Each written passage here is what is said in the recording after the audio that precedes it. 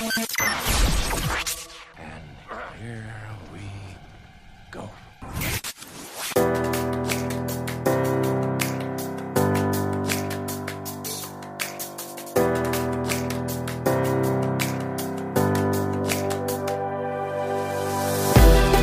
This is the For Freedom Podcast, a podcast that's part of the RFP Network that seeks to exhibit grace to those who have experienced legalism and abuse within the independent fundamental Baptist movement by pointing them to the Scriptures.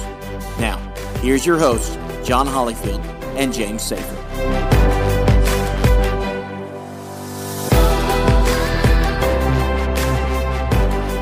Welcome back to the For Freedom Podcast. It's your host, James. It's an honor to be here with you today.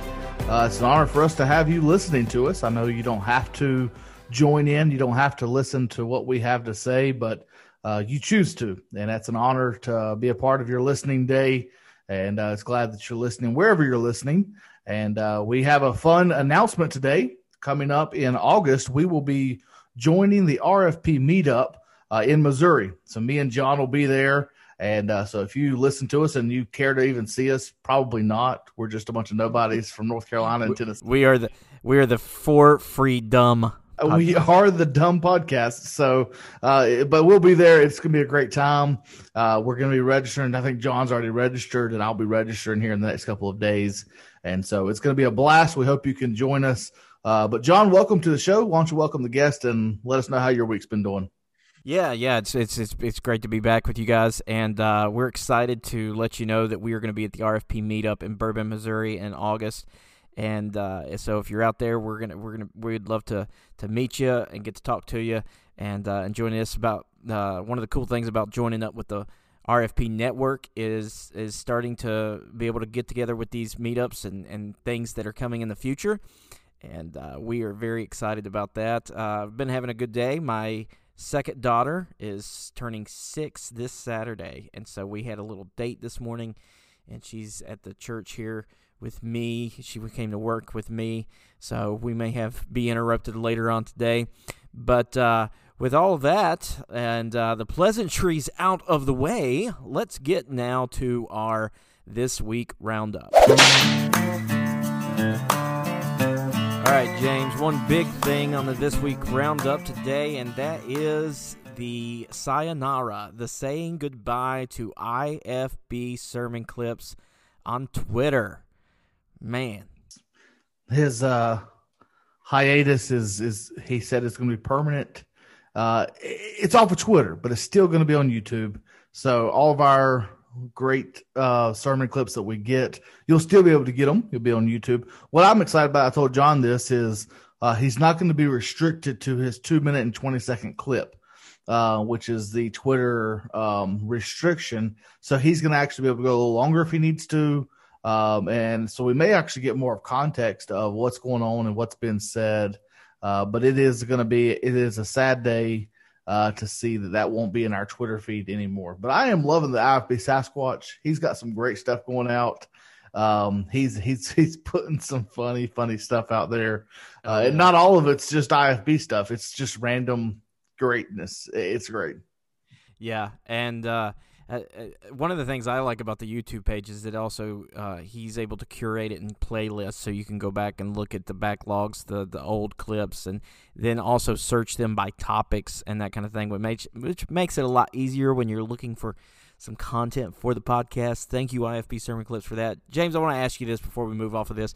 Do you remember the first time that you became aware of IFB Sermon Clips?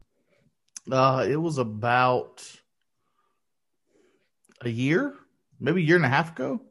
We were sitting at an associational meeting, and there's a guy that's from our same walk of life that's part of the Southern Baptist churches as well, and he's at a church right down the road.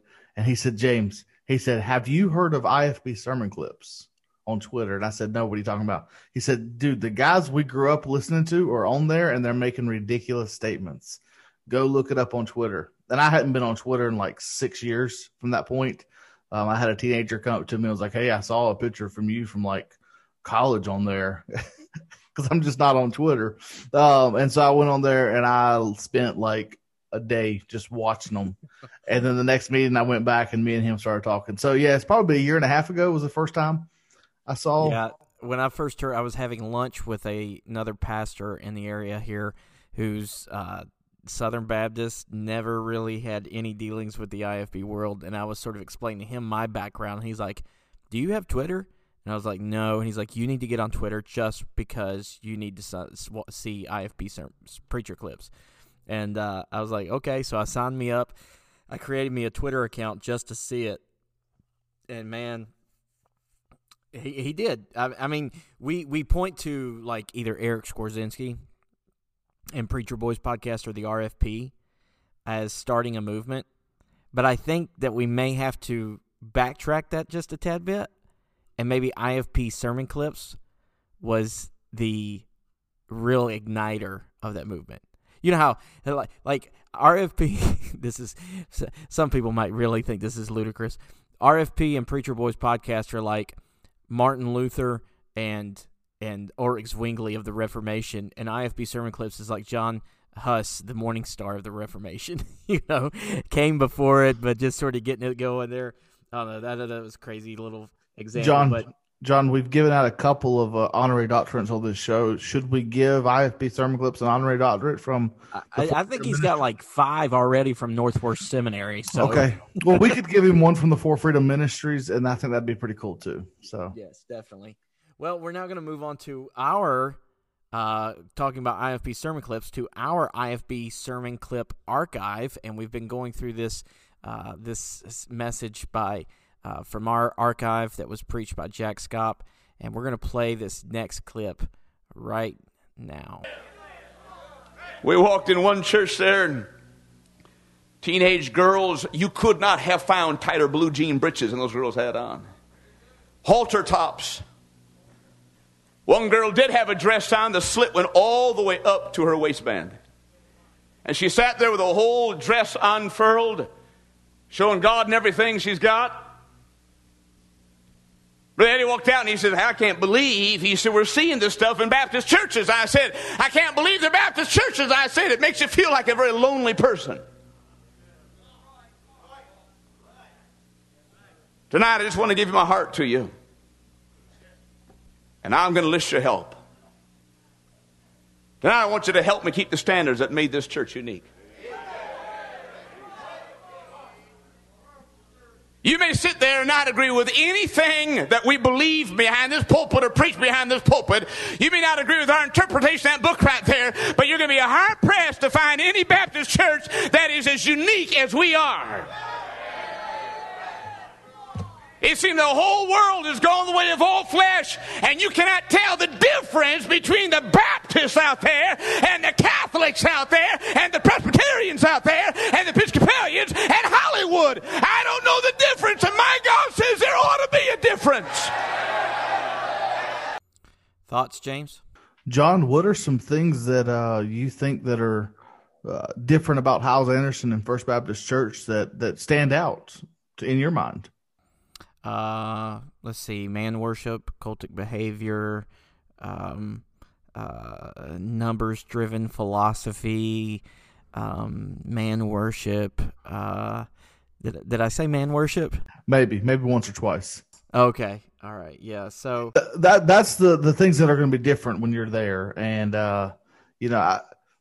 during all this whole 1.5 minute clip, he dwelled so much on women's apparel. He gets into a minute when we play the second part of this clip about how these women are just showing everything off.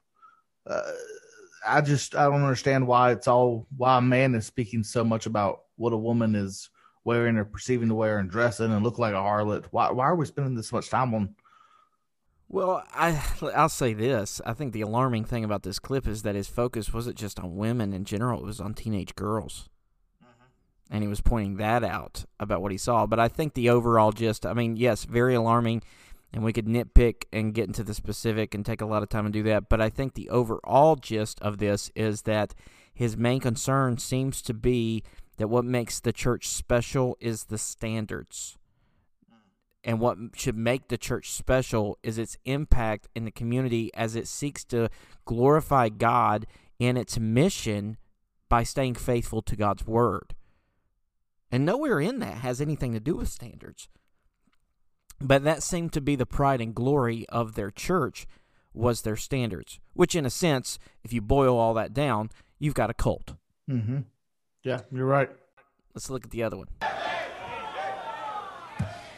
Not interested in having a drum set sitting right here or any place. Not going to have a rock and roll drum set in the church.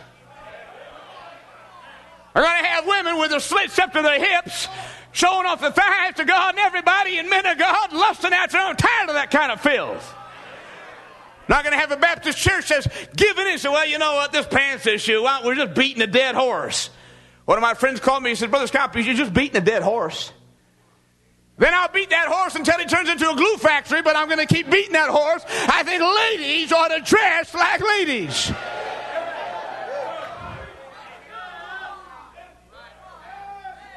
Help me keep the standards that make this church unique. I'm talking about ladies wearing dresses. I'm going to apologize for it all. It was the best sight I have seen in the last 3 days when I got back to the office here on Saturday and I saw Mrs. McKinney cleaning up her office with a dress on. Thank God Almighty for somebody who believes in the old-fashioned standards. You don't know how happy I was this morning sitting on this platform right here and watching ladies as just stood with modest dresses on.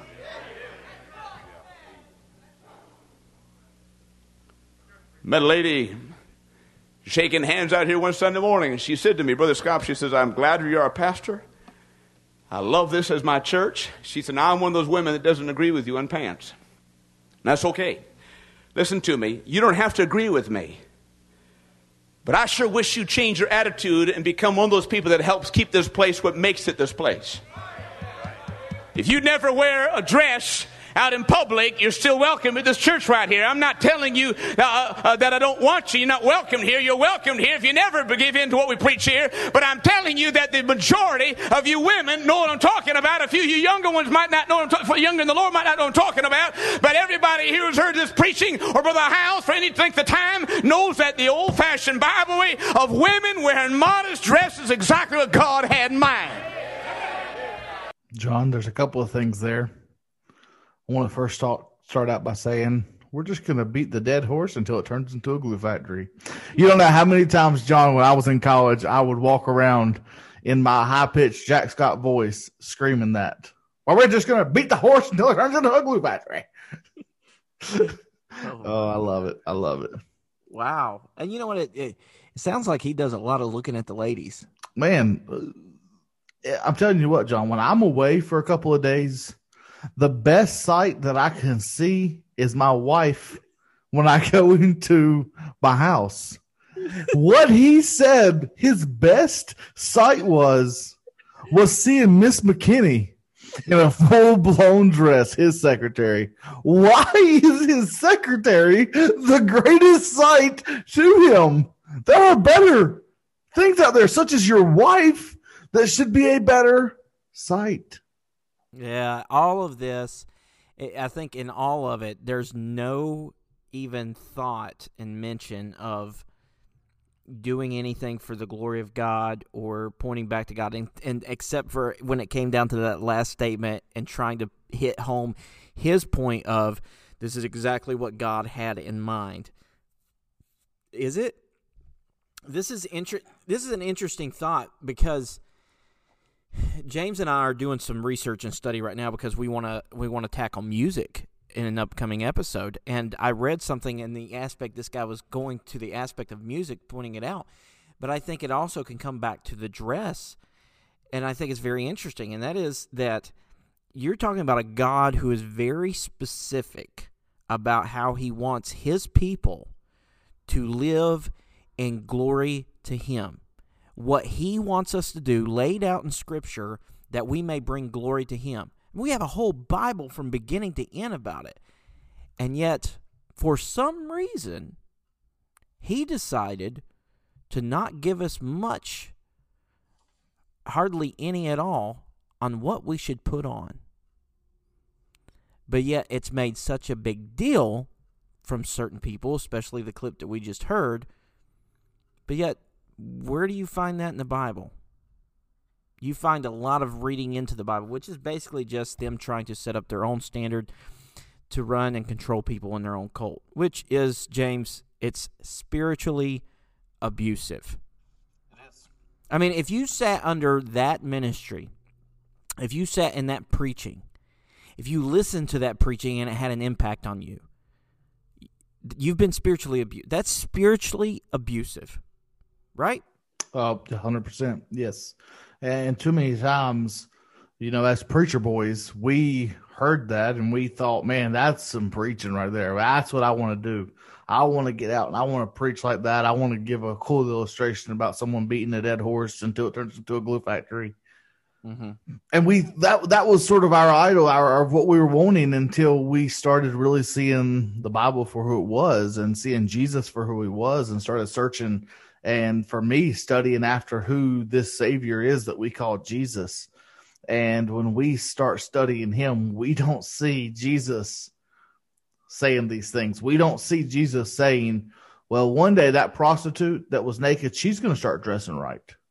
No, what he said was the Pharisees were the ones that were dressing perfectly, and they were perfect on the outside, but they were whitewashed tombs on the inside. And the prostitute is the one he went and had dinner with. The thieves and that's who Jesus hung out with. It's the opposite of what we just heard. Yeah, I'd like to point people back to our episode we did with Amy Miller on biblical modesty, and understand this, that it is what spiritual abuse is really what Jesus hit those Pharisees with. They were committing spiritual abuse on the people. And he handled that. And that actually is the direction we're going to go today in our episode, is the topic of spiritual abuse. And this is one of the aims of the podcast, is to give biblical answers and help for abuse. And in this aspect, we sort of want to dial into spiritual abuse. Now, let me set this up just a tad bit. I was doing some meditating and thinking on some observations that I have made in the 8-year journey that I've had of leaving the IFB, and just thinking some things, some reading that I had done, and thinking through some things. And so a couple weeks ago, I made a post on the RFP fan page, RFP fam, not fan, community group page, about some observations that I had made of coming together with a sort of stages of leaving spiritually abusive community or legalistic church or spiritually abusive church, that kind of thing. And this is not, let me set this up, say this is not Bible truth. I am not claiming this Bible truth. I'm not setting this as on any part of that. I view this as, we're gonna break this down, I view this as basically just a observation and tool to help others understand where they've been, where they may be, and where they can go, and then ultimately point them back to the Scripture. Because here's the trouble, James. Here's one of the big issues with spiritually abusive, spiritual abuse survivors, and that is that it's hard to point them to Scripture when they've been spiritually abused. Because when you think of somebody who's been abused, you think of, the weapon that was used against them. When it comes to spiritual abuse, the weapon is the Word of God. It's the Bible. Now, me and you would definitely hit home the point that the Bible definitely being misused, misinterpreted, and misapplied. All of those three things together. And for that reason, it turns the Bible into a weapon. And so whenever you're talking about somebody who's been abused and the Bible being used as that weapon for the abuse, to then automatically go to the Bible, it's going to trigger. And it's going to bring in those fight or flight safety reaction modes of, and then also even make you want to put your hands up and push it away and just duck for cover and protect yourself. And so this is one of the things that I was trying to think through. This is maybe a way where we can help hold the hand of someone who's been spiritually abused. and let them know that we understand, we care, and it's safe. And then if we can gently guide and say, listen, I know that this has been hard, but this is where Christ, where God has actually wanted you to be. This right here is the actual truth that he wanted communicated to you that was not. And that is a gentle and delicate process. And so for this episode and then the next episode, we're going to talk about this subject. In the next episode, I'm really excited because we're having a guest on that's done much better work on this than I have. And so this is going to be sort of like an introduction into that to lead into the material that she has as well. So let's jump into it. You got any comments before we jump into these stages, James? No, I really agree with what you said there, because I even most recently, I know she doesn't listen to this, but my mother-in-law, she came out of same church my wife did. And there was a lot of abuse, financially, spiritual abuse, more of, best way to put it would be just, I don't know, really the best term to put it, but she was really, really hurt from it. And we haven't had a great relationship, me and her, but she came down and was watching the kids during our newest baby edition. And we got to talking about this, and I actually read these 8 stages to her, and she made some comments, but she said, I just can't get past the abuse that me and my husband went through, just financially, that the church abused them because they were wealthy. And so John, even he said, James, you should have had a great opportunity to take the Bible in. And I probably should have, but I knew that she is so far away from God that it probably would have done more harm than good. And so I just sort of let her absorb it and talk through it. And so it was definitely a help to have these during that moment. Yeah. All right. So this is 8 stages of observation. Again, one of the things actually that I enjoyed about being able to share this is some of the comments and feedback that I got sort of led me to another sort of observation. And Rebecca, who we're going to have on next week, actually was already there, and so I really want her to speak to that part. But that is the fact that people can jump through these stages and be in like one stage and then in another stage at the same time. So let me just sort of break this down. The first stage is what I call the disillusionment stage. In this stage, something happens or something is said that causes some type of disillusionment with the environment you're in, causing you to think that not everything may be right. Something is not quite kosher with this situation. Time frames can vary, but this ultimately leads to the next stage, the questioning stage. But the disillusionment stage, and I think this is sort of, you could look at it maybe a waking up stage or a something that's sort of like, wait a second, or something hits you and it's like, huh. And like I said, time frames can vary because when the disillusionment starts, it could be years before you actually leave. But it's like that slow process of starting. But for some people, that disillusionment hits and it's like, I'm out of here. You know what I'm saying? What do you think about that, James? Yeah. You can also, I like one word that I read on this was the enlightenment stage. Someone whose eyes have been opened. They see something. I see this with my kids when me and Brody were starting to trying to teach him just a little bit of math, and he was just learning, as a second grader, trying to figure out this. And I taught him the 9 trick on your fingers. If you hold down the third finger, it's 27. 9 times 3 is 27. And his mind was blown. And that's sort of how this stage was. You see the light for the first time. Me personally, and that's sort of where we're going to go. John's going to talk about the stages. I'm going to give some personal illustrations for me, for where I was at in this. And so the disillusionment or enlightenment stage for me was Jack Scott, which we played a couple of his clips now. When he fell into sin, because not fall. not He fall. did not fall. when he was in sin. When he sinned, yes. Yes. When he was caught, would be the better word. When he was caught. When that came out, this is someone who was the premier. I mean, everyone. He flew in on a jet, preached a sermon, and left on a jet when he came to Hot Springs and preached at our college. I mean, he was the leader. I mean, he was incredible with and even his dynamic and the way he spoke. And, you know, it was sort of like, man, this guy's awesome.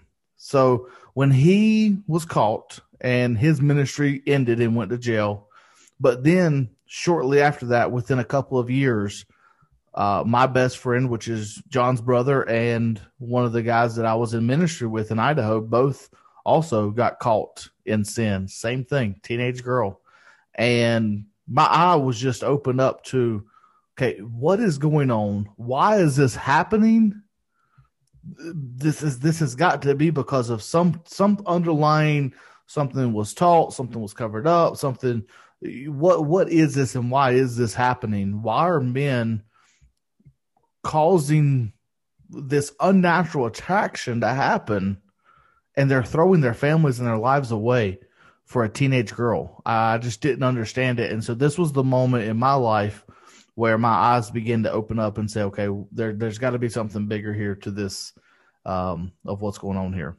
Which is why I said the disillusionment stage leads to stage 2, which is the questioning stage, which is what you immediately started doing. You started asking why and questioning things. So at some point, questions will start to arise, and there may be a latency period for some to ask the questions mentally and be afraid to verbalize those questions. Ultimately, those questions either do not get answered or are answered very inadequately, which will trigger stage 3. But let's look at, you have any comments on the questioning stage, or do you think that we should just move to the next one? For me, stage 2 and stage 3 were really at the exact same moment in my life. I began questioning, and the leaving stage happened. This is when I moved away from Idaho.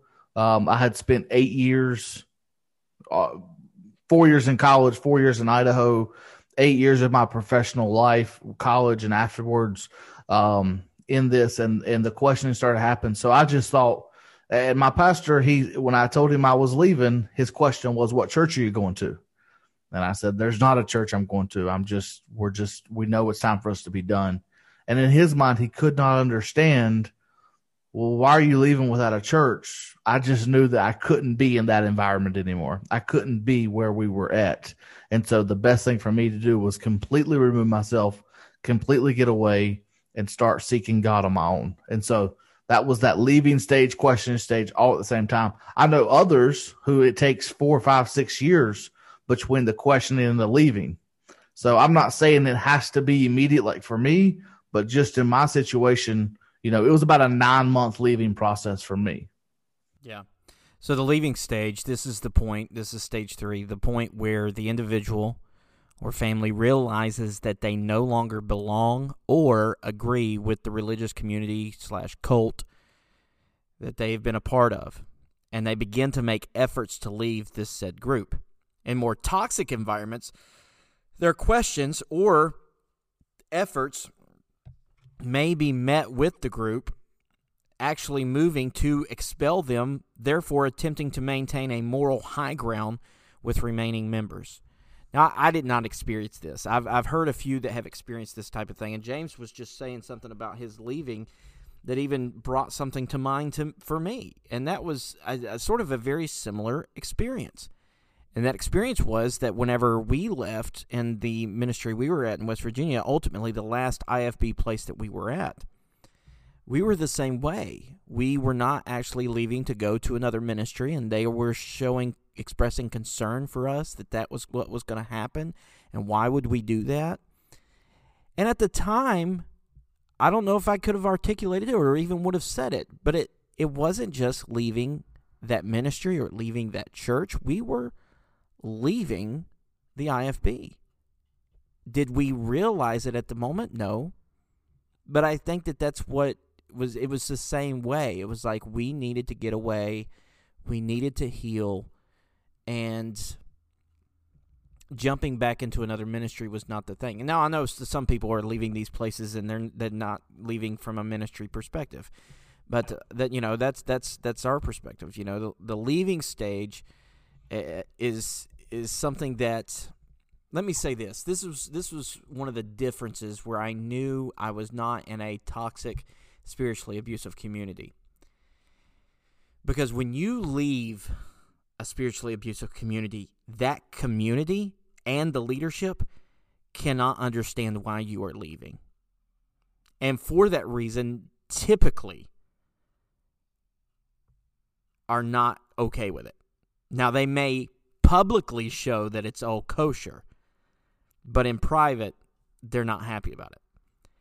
When I was here at this church, and the pastor that had a great impact on me, my former pastor here, and we'd have people leave, his attitude, and this was genuine, not just to their faces, but also to me later and to the church congregation when asked about it. When they would leave, he would say, you know what, it's just a different place. And he said, I want to make sure that we show them that we love them and are okay with them leaving. And he said, you never know. Down the road, God may orchestrate things to bring them back to us. And that was a completely, radically different perspective on people leaving your church than I'd ever seen before. And so that's when I knew that I was no longer in a spiritually abusive community. Yeah, and I can so relate, John, because when me and my wife left Idaho, we weren't leaving the independent fundamental Baptist movement. We were leaving to heal, recover, get our family in order. That was the reason we left. But in an essence, when we did leave and we began to process things, we realized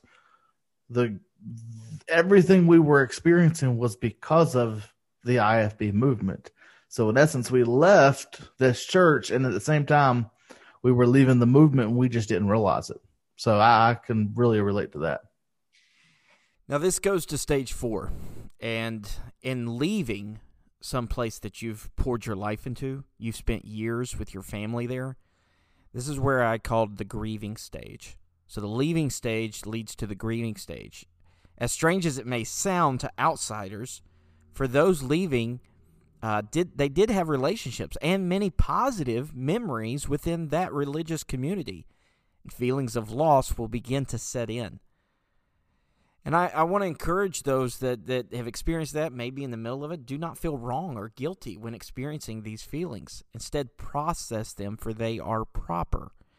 One of the most frustrating things that I experienced was leaving some of the close friendships we had there in West Virginia, because we had really gotten close friends and to the point where we would call each other family.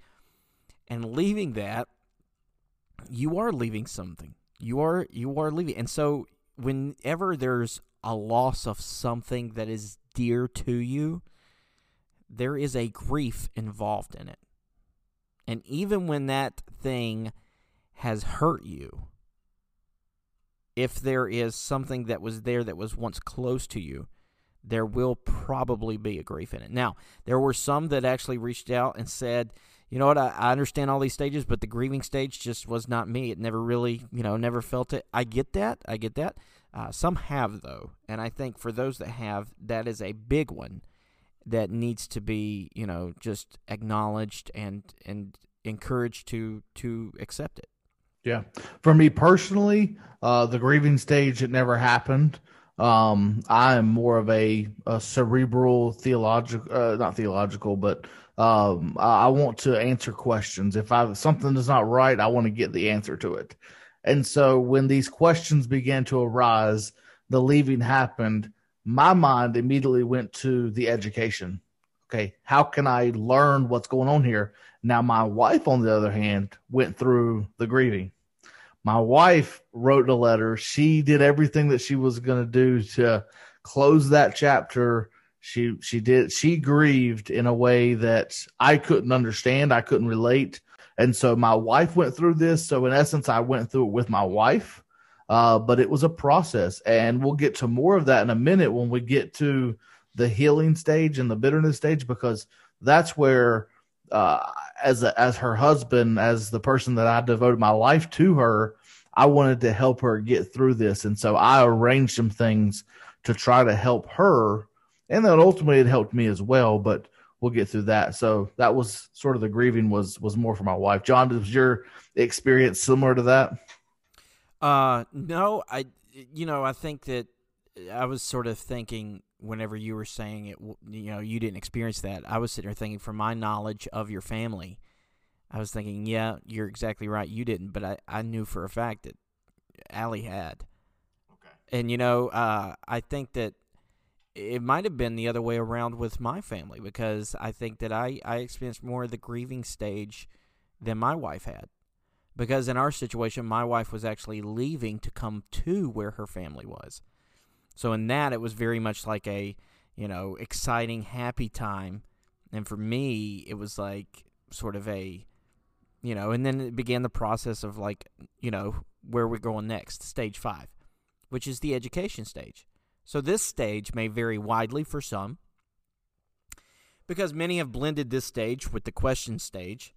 But at this moment, the individual will begin to read, listen, and in this climate we have, listen to podcasts and study what is the right, moral, and biblical way of doing things. This can happen rapidly or slowly, but inevitably it will lead to the next stage, which we'll get to in a minute. But the education stage is something that, man, I stayed in. I was just like, my pastor used to describe it as someone who was drinking out of the water fountain or the fire hydrant, just sitting there just taking it all in as much as you could. What do you think, James? Yeah, this for me was the education moment. Was I had to figure out, okay, who am I? Where am I going to land? I want to be in ministry. I know I'm called in ministry. What area do I want to be at? And ultimately, the Southern Baptist Convention is the SBC churches is where my niche was. I related to them. I could relate to how they run their church, and so that's just sort of where I fell in. But then even inside of there, the same things kept coming up. Okay, our pastor wasn't using the King James. Well, is it wrong? I mean, hey, the King James is the only way. How can I be in a church, even though I know this is where my family's supposed to be at to heal? How is this right? And so John said, James, listen to this, the Ankerberg Show. It's a very lengthy show, but it was the King James only argument with James White and several other men, Sam Gipp, some things like that. And I began a process of listening to that show over, I took about an episode every couple of days. I would listen and I would just write down notes, and I would begin studying, and I would begin on my own figuring out what is right, what is wrong, what is true, what is not. I began grabbing good books. John started sending me books. I had friends that started sending me books. I started this education process for me because I knew that I needed to figure out what I believed. And it is so important for us to realize that we can't ride our mom and dad's coattails. We can't ride the education that we were given in college. It must continue on. It must continue to go deeper and deeper ourselves. We just can't continue to re-preach the sermons that we heard as kids. We've got to develop messages. We've got to go deeper. We've got to disciple others. And the only way we can disciple others is by, first and foremost, we ourselves being rooted and grounded in the truth, which is God's word. That's really good. And I totally agree. This education stage was something that I stayed in for quite a while, and was very influential for me. I was thankful for the resources that God has made available, and the technology that we have: YouTube, podcasts, ministries that allow their sermons to be free downloaded, books, just like a lot of books to be recommended and read. So this leads to the anger stage, okay? And so the anger stage is realizing that you have been taught wrongly or led in errant paths, and because of this, even led others down a wrong path, and this will cause in most people feelings of anger to rise. Many outsiders interpret this to be bitterness, but do not be alarmed. This is not bitterness, although it can lead to bitterness. This point in the journey will bring you to a fork in the road, however, because choosing how you will handle this anger properly can lead you into bitterness or lead you into healing. This anger stage is very important because as you begin the education and you start to realize these areas that you were taught wrongly, it breeds anger. Why does it breed anger? And the reason why it breeds anger is this, because for many of us, I don't want to say all of us, but for quite a few, much of our identity is wrapped up in what we believe or how we believe. So when you realize that your belief system was based on either straight out lies, misunderstandings, verses taking out of context, man's opinions, then you will respond in a way that feels like you've been robbed of things, which causes anger. Before, James, you make a comment, I want to point people to this. If you're having trouble understanding what I'm saying, one of the best illustrations that I can point you to understand what I'm trying to get across is watch the Disney movie Tangled. Okay? Watch the Disney movie Tangled. You say that, you're probably like, what? You're silly. No, I am dead serious about this. You watch the Disney movie Tangled about Rapunzel being up in the tower, being lied to for years by her mother. And you watch the scene when she finds out who she is and how her mother has lied to her for so many years. And you watch her response. And then maybe you can understand why people react the way that they react when they go through the education stage. Tangled really nailed it with that. And one of my favorites, too. So, bam, there you go. I love Maximus the horse, but anyway. This stage for me, John, I wouldn't say me and my wife went through it initially. This stage happened, it was about a year or so after we left and we were working at Chick-fil-A, and a buddy of mine had left the church we were at, and we knew where we were at. I had went through, I hadn't fully educated myself, but we were understanding where we were at and where our trajectory was going. God had really done a lot of work in us. And a friend of mine, he called me and he said, "Hey, you should go back and listen to the last week's sermon that our former pastor preached." And I did. I shouldn't have, but I did. And about 10 to 15 minutes of the sermon was an illustration of me in his sermon while I was there. And the angerness in me began to come out because most of it wasn't true. There was a couple of things where he used some funny things. The big redhead guy that liked to take a sledgehammer to walls because there was construction and stuff. But then he began to use this other illustration, and I just really got upset. I got angry because, you know what you're saying is just to try to make you look better, make you look better in front of your people. Still people from that church still reach out to me and still consider them friends. But it was just hearing that, seeing that, it brought the anger out. And I don't know, it was hard for me to hear that from him, who I looked up to. Yeah. And I think it's really important too for people to understand that anger or being angry is not sinful. No. Anger is not sin. Scripture tells us to be angry and do not sin. So, can you sin in anger?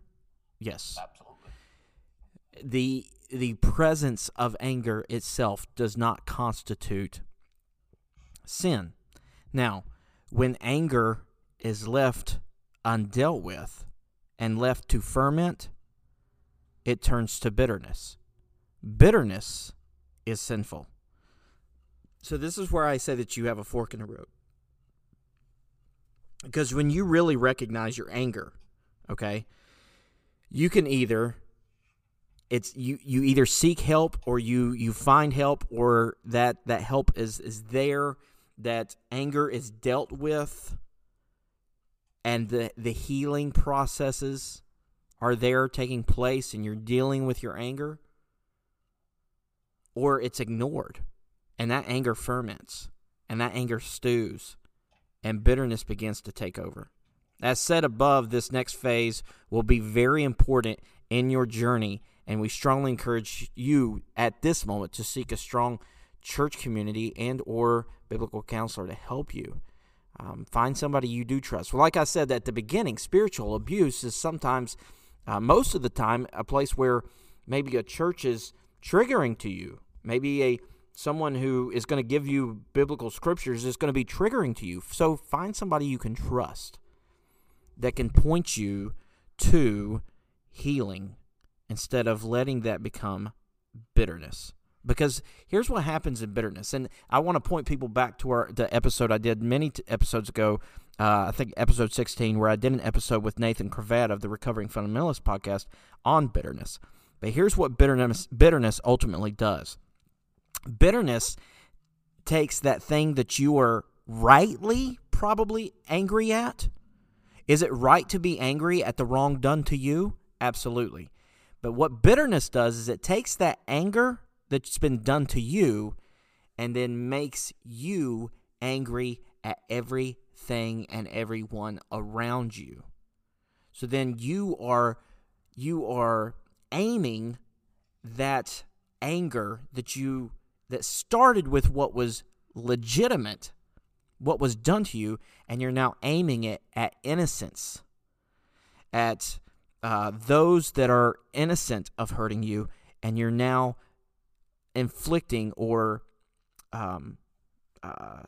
hurling ammunition, weapons of anger towards them. And ultimately, it drives those that love you away. And it's a sad process. So, this is where I say it's a fork in the road. You can go towards healing. Some go towards bitterness. James? Yeah, this stage, we went toward healing, me and my wife, and we just put this behind. It was a tough process, but we did. But this is where, when I said earlier about my mother-in-law, she went from enlightenment, questioning, leaving, straight to anger, bitterness. There was no grieving. There was no education. It was just straight to anger. I'm mad. Bitterness was there. She even told myself, she said, I am at the bitterness anger stage, and I don't know if I'll ever get over it. She said, because I'm just so mad at what was done to me and to my family. And so this is where, for me, this healing was a process for me and my wife. And so when I understood where I was at, really, because the biggest thing for me and my family was the King James only argument. And so that's why we did those 6 episodes with it, and we're going to do some more later eventually. But when we began looking at that and talking through that, my wife, because she was raised, her pastor told her, if I ever use anything other than the King James, rip up your certificate. Send me your ordination certificate back.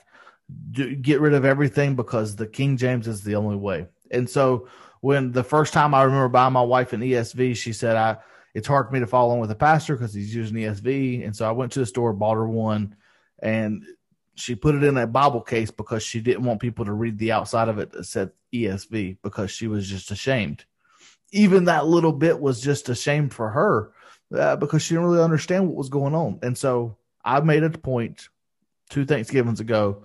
We went back to Arkansas. We sat down with her pastor, and we went to lunch, and we spent 3 hours just talking through his journey and talking through, because there was, just like you just heard from Jack Scott, the preaching against women wearing pants, the preaching against the modesty. He did all of that.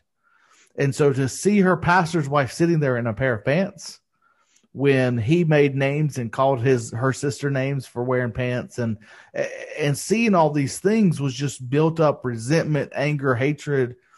And she began to say, Brother Eric, sorry, I name dropped. I was trying not to. When she began to say, Brother Eric, this is not what you told me. Like, I went through I was saved in your church. I went through your entire ministry. I went to your college. I went through all this, and this is not what you said.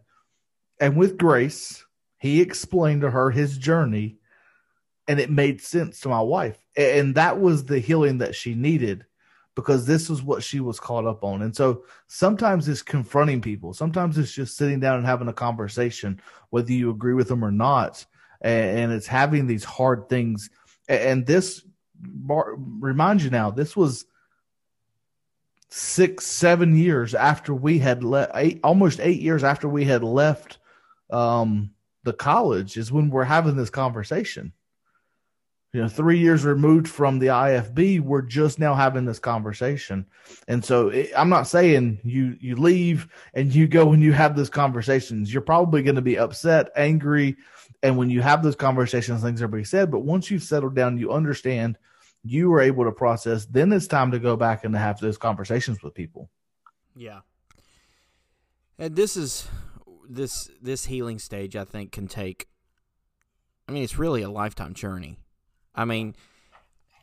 I'd say I'm in a good place, but the interesting thing about it is there's, every now and again, there's something that comes up, whether listening to it in a message or doing personal Bible study or preparation for a message that comes across, and it's just like, whoa.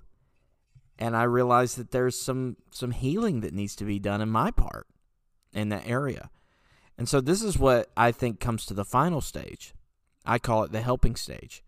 The final stage in this process is the culmination of all your experience, and at this point, you'll learn it is God's divine purpose for you that experiencing the hurts you have been through, and that is, as helped me when I heard Tony Evans say this, to use the good, the bad, and the ugly of your life to help others in their situation and point them to the love and grace of our Savior. The Recovering Fundamentalist podcast started up. Eric Skwarczynski started the Preacher Boys podcast. And then all kinds of stuff has started after that. You got blogs out there. You got other podcasts like us and now the RFP Network, and you got other people doing these things because they've realized they've come through a journey and a process. And what do they want to do with it? They recognize that there's others out there that's either going to go through it, are going through it, or have been through it, that can maybe benefit from some of the things that they've learned. And so they want to help. And that's what I would encourage you to do. You have good in your life experience, in your history. You have bad in your life experience and history. And you have ugly in your life experience and history. And the amazing thing about our good, gracious God is that He wants to use all of it for His glory and His purpose, and most likely to impact someone else. Romans 8:28 is an often used verse and sometimes used out of context, but God works all things together for good to those that love Him, to those who are called according to His purpose. That all things are not necessarily good. But He takes those things and works them for good. And so I would encourage those, strive for this. Now, not everybody that's in these phases and these stages need to be helping people. Let me just say that, okay? Some of us need to recognize we're not yet ready to be helping people, okay? You may do more damage to someone if you try to get to the helping stage a little bit too early.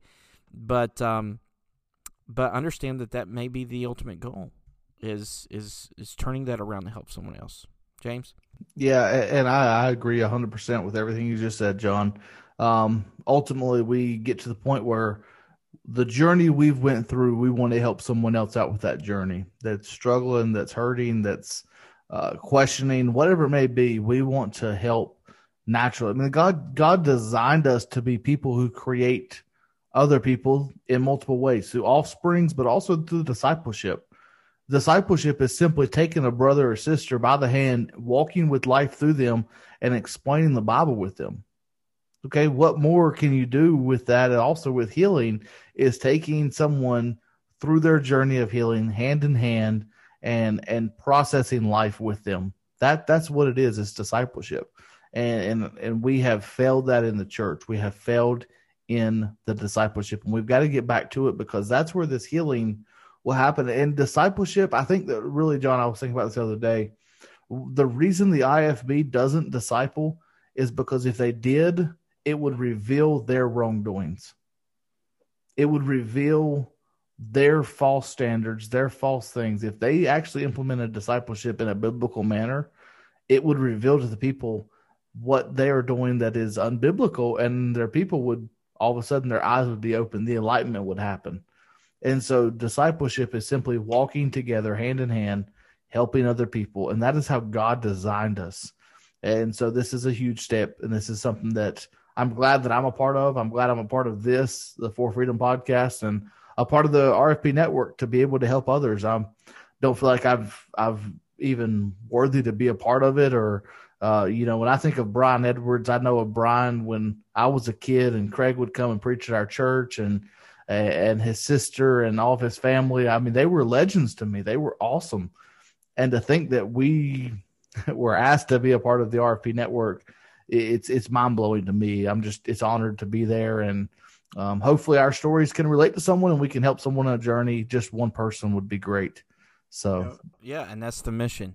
I mean, Galatians 5:1, it is for freedom that Christ has set you free.